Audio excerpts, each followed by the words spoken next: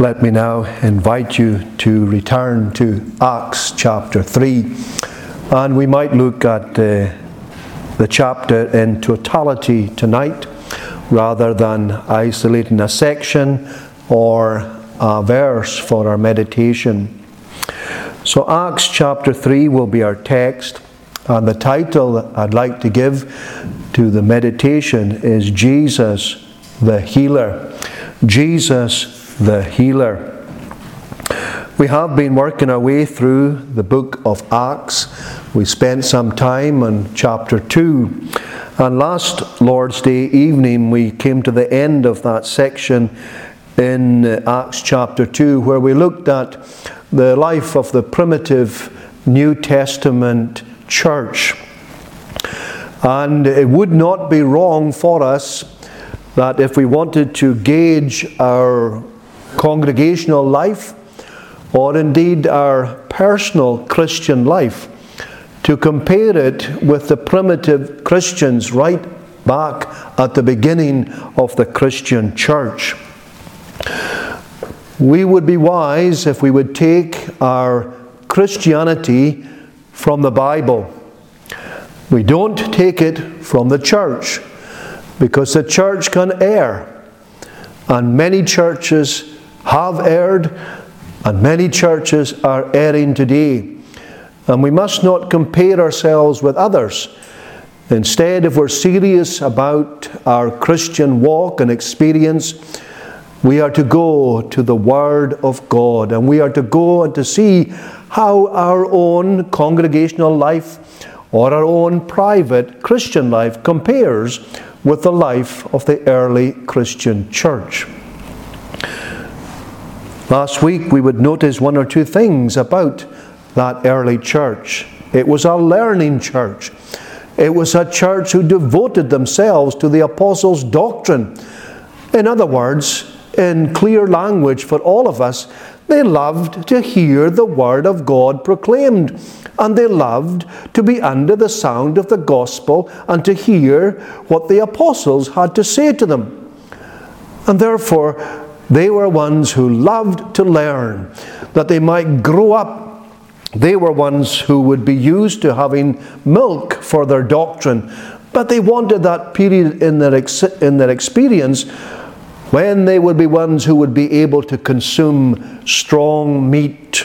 And the Bible talks about the difference in the book of Hebrews. He talks there about believers who are only on milk, while other believers are on strong meat.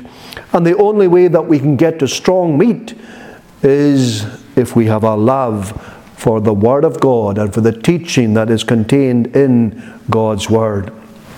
They were a loving church too. They loved to fellowship one with another. They loved to be in each other's company. And that's not surprising, for true-hearted Christians should love one another. This is something that marks out the Christian. What does Jesus say? A new commandment I give you, that you love one another. By this shall all men know that you are my disciples, if you have love one towards another. And it's only obvious, surely, if we have been chosen by the God the Father, we have the same Father, we have the same Saviour, Jesus Christ, who loves His church and who gave Himself for His church. And we have the same Holy Spirit who has applied the work of Christ to us.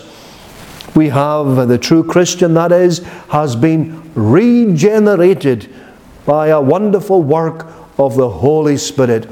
And this is the experience of every Christian. It doesn't matter our sex, it doesn't matter the language we speak or the colour of our skin, it doesn't matter what we say. If we're in Christ, all of these things are common to every single one of us. And that should show itself in loving fellowship one with another. They were a worshipping church. They loved to come to prayer and to the breaking of bread. Now that might mean the communion service, or it might not. There's a debate about it. But nevertheless, they loved to come to the house of prayer. They made prayer a priority. They recognized their own weaknesses. Here they were, as looked upon as a new sect. And Judaism was all around them, and Judaism dominated the scene at Jerusalem. And here were 120 believers, soon to be added to up to 3,000. But nevertheless, they were still in a minority, and they knew how powerless they were in of themselves. But they had a great God. Their God is omnipotent. And as one would say, one person with God is in the majority. And that was their view. This was their mentality. They were commissioned to evangelize the world as they knew it. They couldn't do it in of themselves. Impossible for them. But with God's help, with the outpouring of the Spirit, they could do it. And therefore they cried out to God, and they devoted themselves to prayer and to calling out upon the Lord Jesus, that He might look upon His infant church and that He might bless them. Therefore, they were a worshipping church. And they were, as a result, an evangelistic church.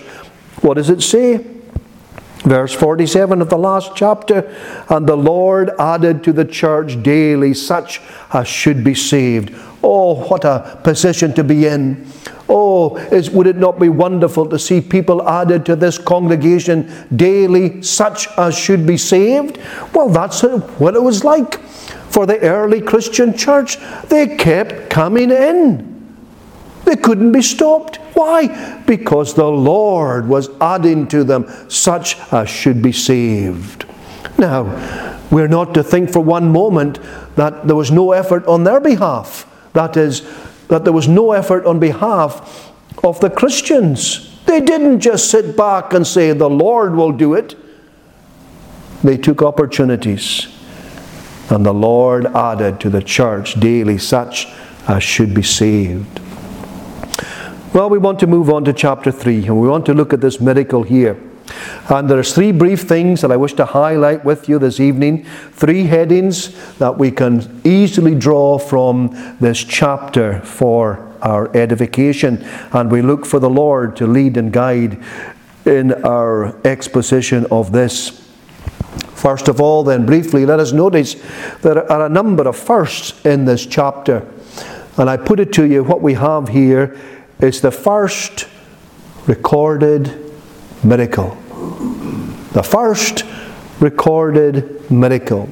Now, I have been accurate here in the sense that it was not the first miracle that was performed by the apostles. It was not.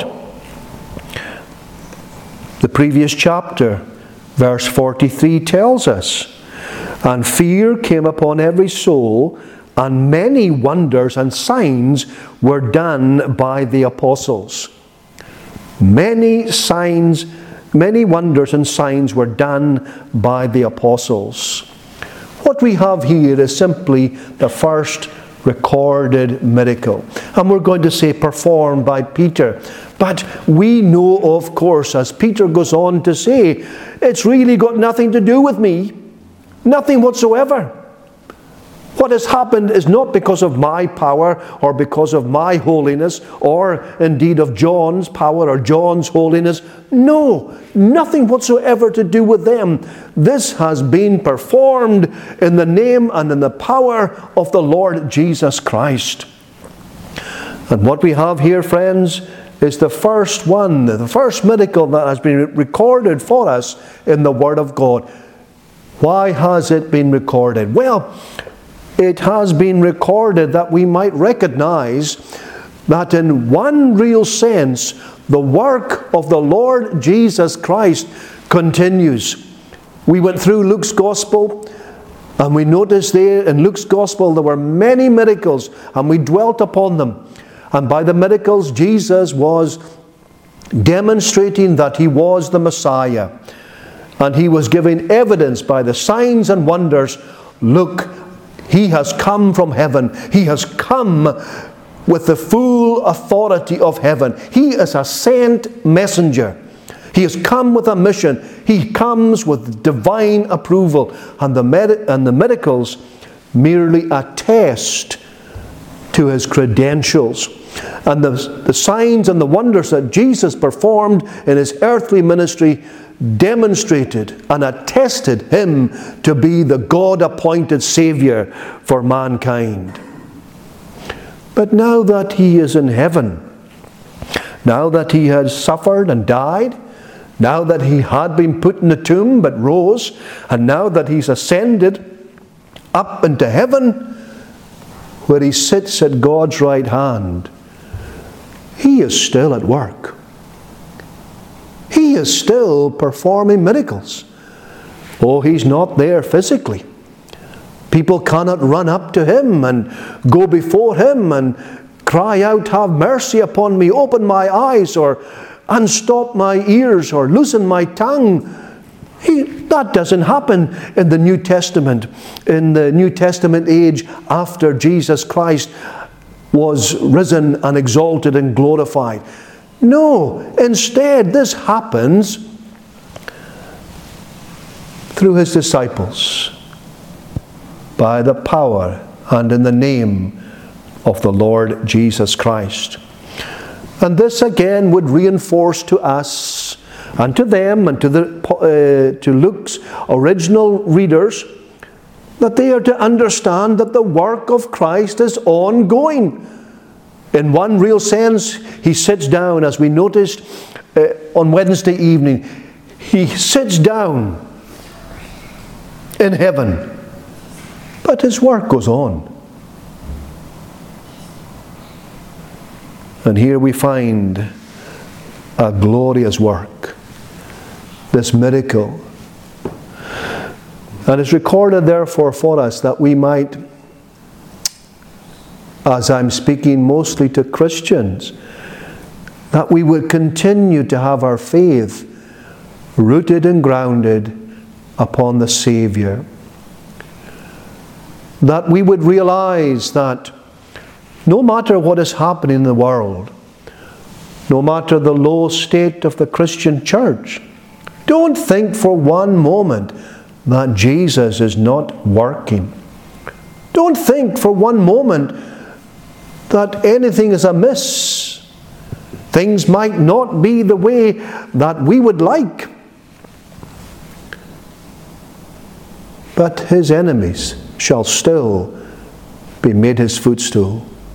He shall still be victorious. And therefore, Christian, do not falter, do not waver, do not despair.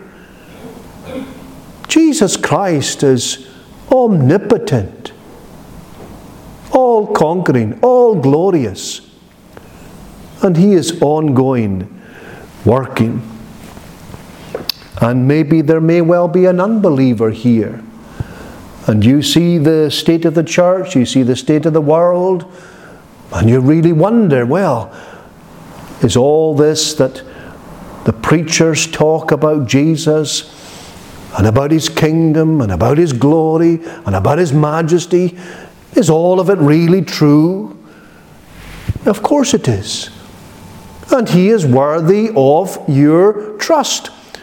You are to call upon him. You are to look up with the eye of faith.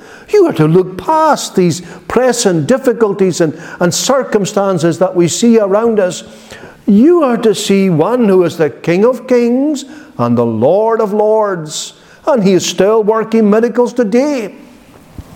Oh, we're not saying for one moment that cripples are healed like this individual was here, although it would not be impossible. But we still see conversions. We still see people brought to a saving knowledge of the Lord Jesus Christ. And once we recognize that, surely that is a miracle. Surely that is a wonderful miracle when we see someone rescued from this present evil world and being translated from the kingdom of darkness and brought into the kingdom of light. Is that not a miracle? Is that not a wonder? When you see the opposition of the world, and when you see how difficult it is to embrace the Lord Jesus Christ, is it not a wonder that the grace of God is able to save the chief of sinners And do we not know it to our own experience? Have we not known this? Of course we do. Anyone who is truly a Christian can look at their rebirth, can look at their conversion, and although they might not be happy at the progress they've made in the Christian life, yet they can say, I'm not what I once was. I may not be what I would like to be, and I'm certainly not what I will be, but I can testify that I'm not what I once was. Was there not a time, Christian, when you wouldn't be found in the house of God? You might be anywhere else on an evening of the Lord's day. But God, by His grace, has done wonderful things. Well, the first recorded miracle reminds us that Christ has not lost His ancient power. Secondly, and we want to really look at the miracle at this time, but it's under the heading, first time walking. First time walking. What a day it was for this poor man. We'll see it next week, God willing, but chapter 4 tells us that this man was over 40 years old. He'd never walked in his life. Never. Can you imagine that? Here we are tonight, every one of us, we walk. Every one of us.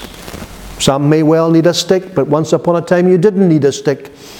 And you may have run 100 meters, no problem. And you knew what it was to crawl first, and then to walk, and then to run. And you knew that you were not a burden to anyone. Well, this poor man, when he got up on this day, he was a burden. He was a burden to himself, and he's a burden to everyone else.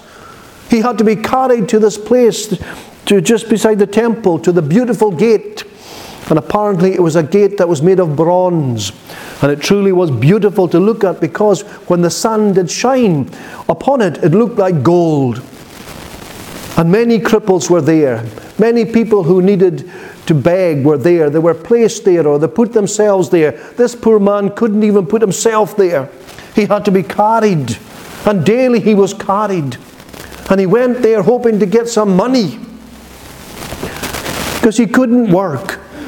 And there was no social security. There was no help from the government. He depended upon charity, this poor individual.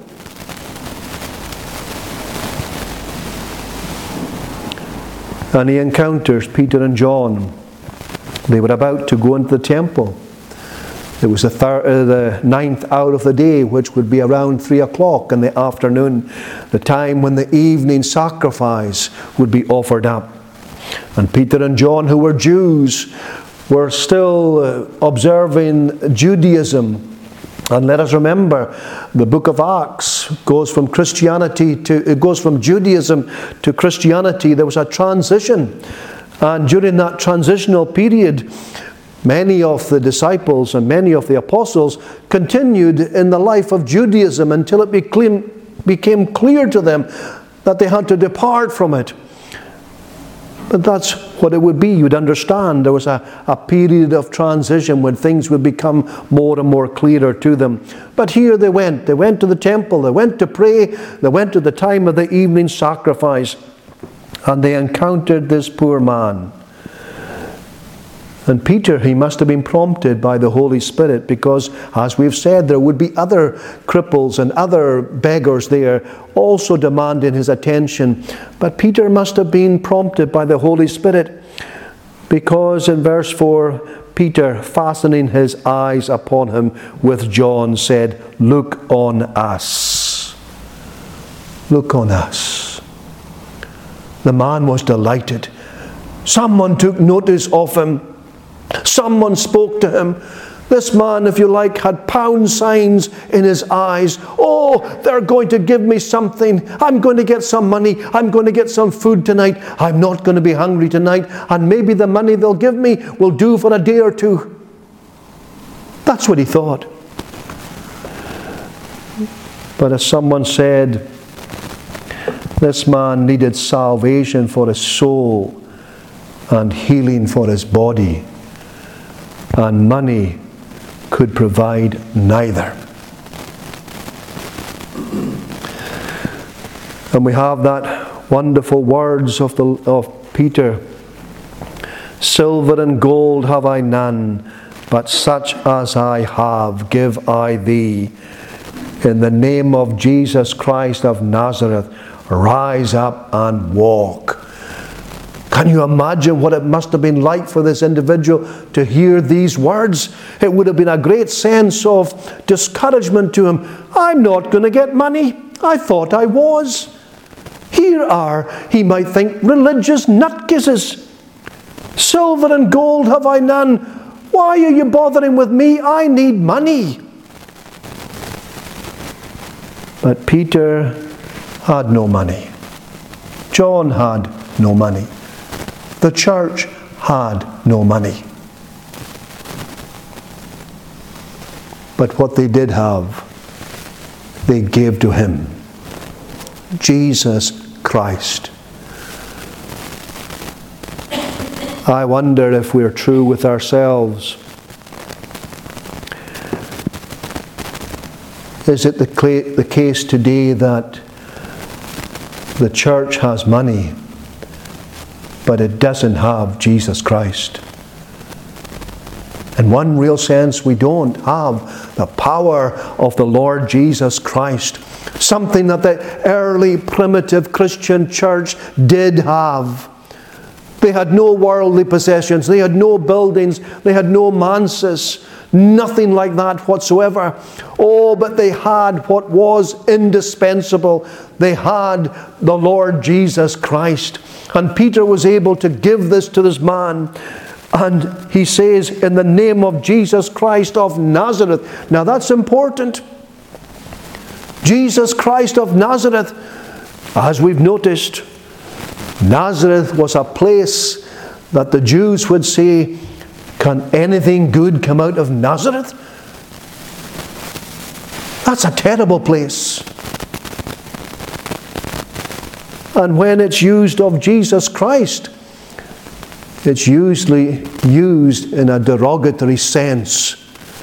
Jesus Christ of Nazareth? Nothing good comes from Nazareth. And Peter was basically telling them, yes, Jesus Christ of Nazareth, the one that you crucified, the one that you rejected, the one that you handed over, and the one that Pilate wanted to spare, but you wanted to crucify him, and you accepted a murderer in his place. That Jesus of Nazareth, in his name, he says, rise up and walk. Can you imagine what it would have been like for the others there, round about? What's going on here? Rise up and walk? This man has never walked in his life. And Peter took him by the right hand and lifted it up. And immediately his feet and ankle bones received strength. What a transformation. This man was transformed. He was a new man. And he went about walking and dancing. And the text tells us quite clearly that he was truly, wonderfully changed. It emphasizes the word walking and dancing.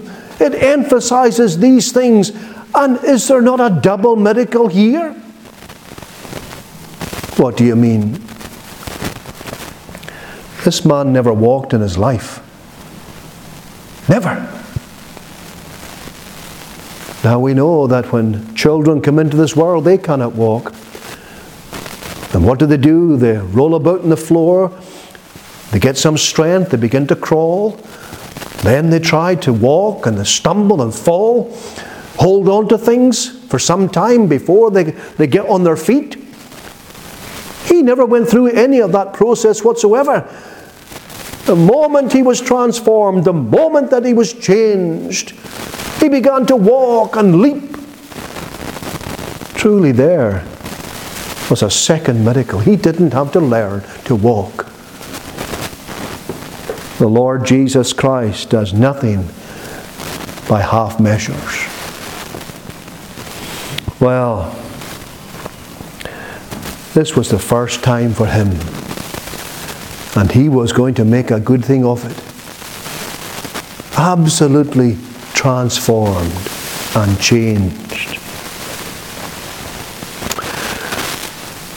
What can we learn then from this miracle, this man? Well, this man is a typical man in the sense that he was a natural man. And there are spiritual lessons that we can learn when we look at this individual here. He was born lame. It's not that he walked for a period and maybe as a result of an accident or some kind of illness that came upon him, that he lost the use of his limbs. No, he was born lame.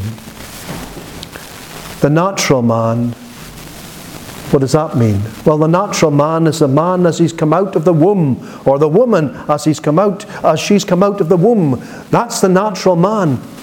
Well, the natural man is spiritually lame. The natural man can do nothing to help himself. The natural man can do nothing in any sense to approve himself before God. He is powerless. Because of sin, sin has affected him so that he doesn't walk in the ways of God. And this man is a graphic picture of what we're all like by nature. This man was a beggar. He was poor. He would have been really poor. He would have been living from day to day. There would have been days when he would have been hungry. He would have gone to bed at night. He would have been hungry. He knew what it was to be really poor. Well, the natural man, because of sin, he is poor. He has nothing to recommend himself to God. God cannot look upon him. God cannot receive him because of his poverty. The natural man may have everything that this world can give him. He can be rich in goods. He can be rich in this world's goods. But as far as God is concerned, he has no treasures. He is poor. Nothing whatsoever that can recommend himself to God. As we have stated earlier, this man was a burden. He must have felt it. He was a man, he would have had some pride in himself, but he had to rely upon others. And what a burden it is to rely upon others continually for over 40 years. You can do nothing for yourself meaningful. He was a real burden. It reminds us that the natural man has a burden. What's that burden, sir? What is it? That burden is the sin that he carries with him. John Bunyan would talk about this burden. A burden on his back. A burden that he carries with him continually. What is that burden, sir? It's our sin.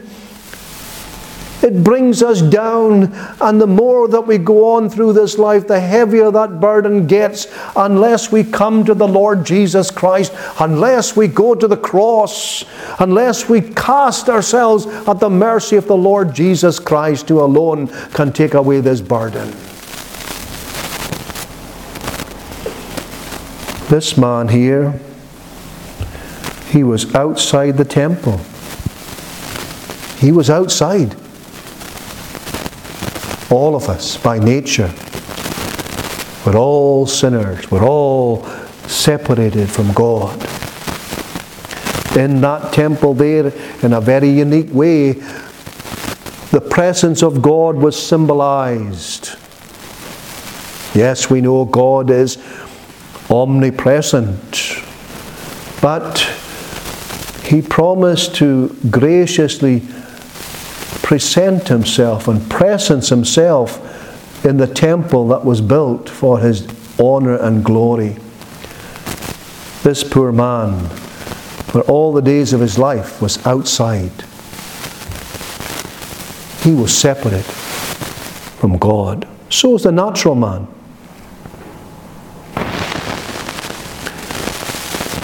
But when he encountered Peter and John, and this man received life in his legs, his life was transformed. Absolutely transformed. And this would bring me to the third and final heading. And I've called this heading, First Time in a Prayer Meeting. First time in a prayer meeting. I may have taken a bit of license with the title, but what I want to say is true. If you would ever consult the book of Leviticus in chapter 21, it talks about who can approach God. And in that section that we're going to consider briefly, in that section, God is outlining people who cannot come into the presence of God. And God was impressing upon them that He's holy, and He's to be served with reverence and godly fear. And there were certain individuals who could not fully function in the service of God, and they could not be found in all the precincts of the temple.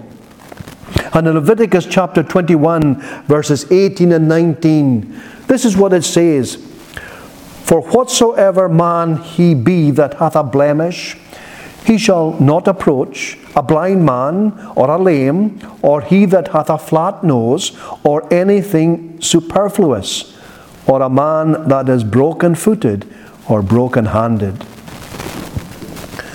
Now God is not against the disabled, but by this He was reminding the people that He's a holy, holy God.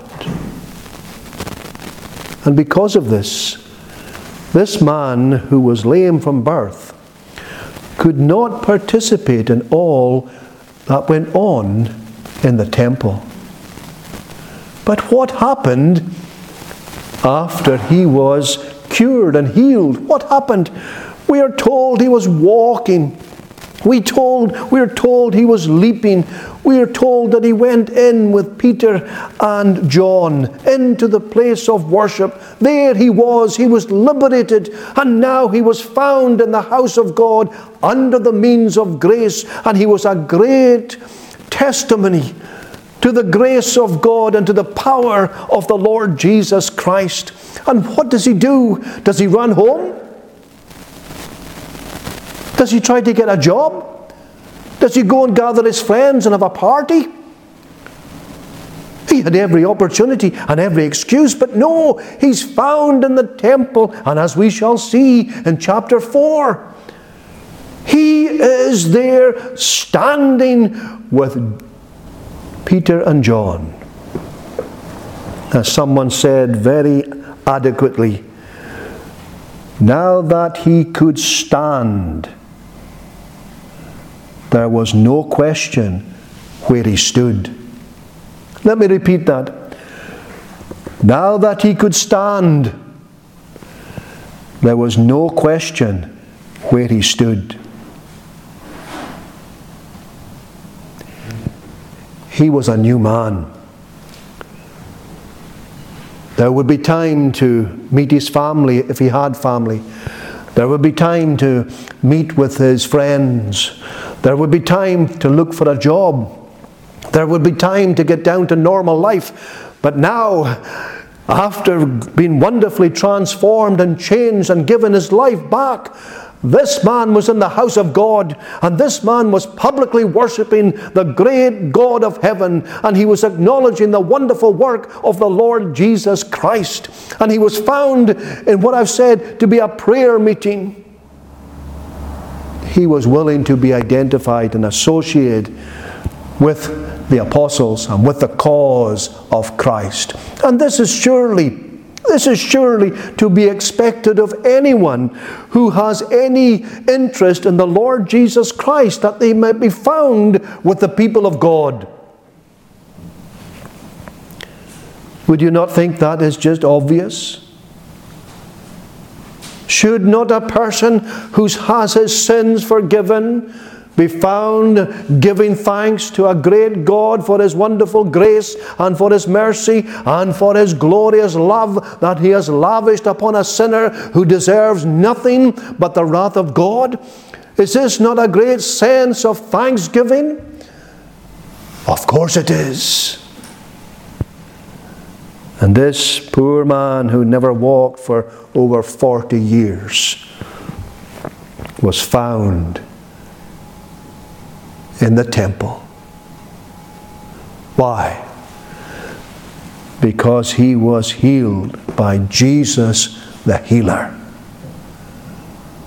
And it was all done in the name that's above every name, the name of the Lord Jesus Christ. Well, friends, do we know anything of this? I'm not talking about can we walk, have we been healed, but have we been saved?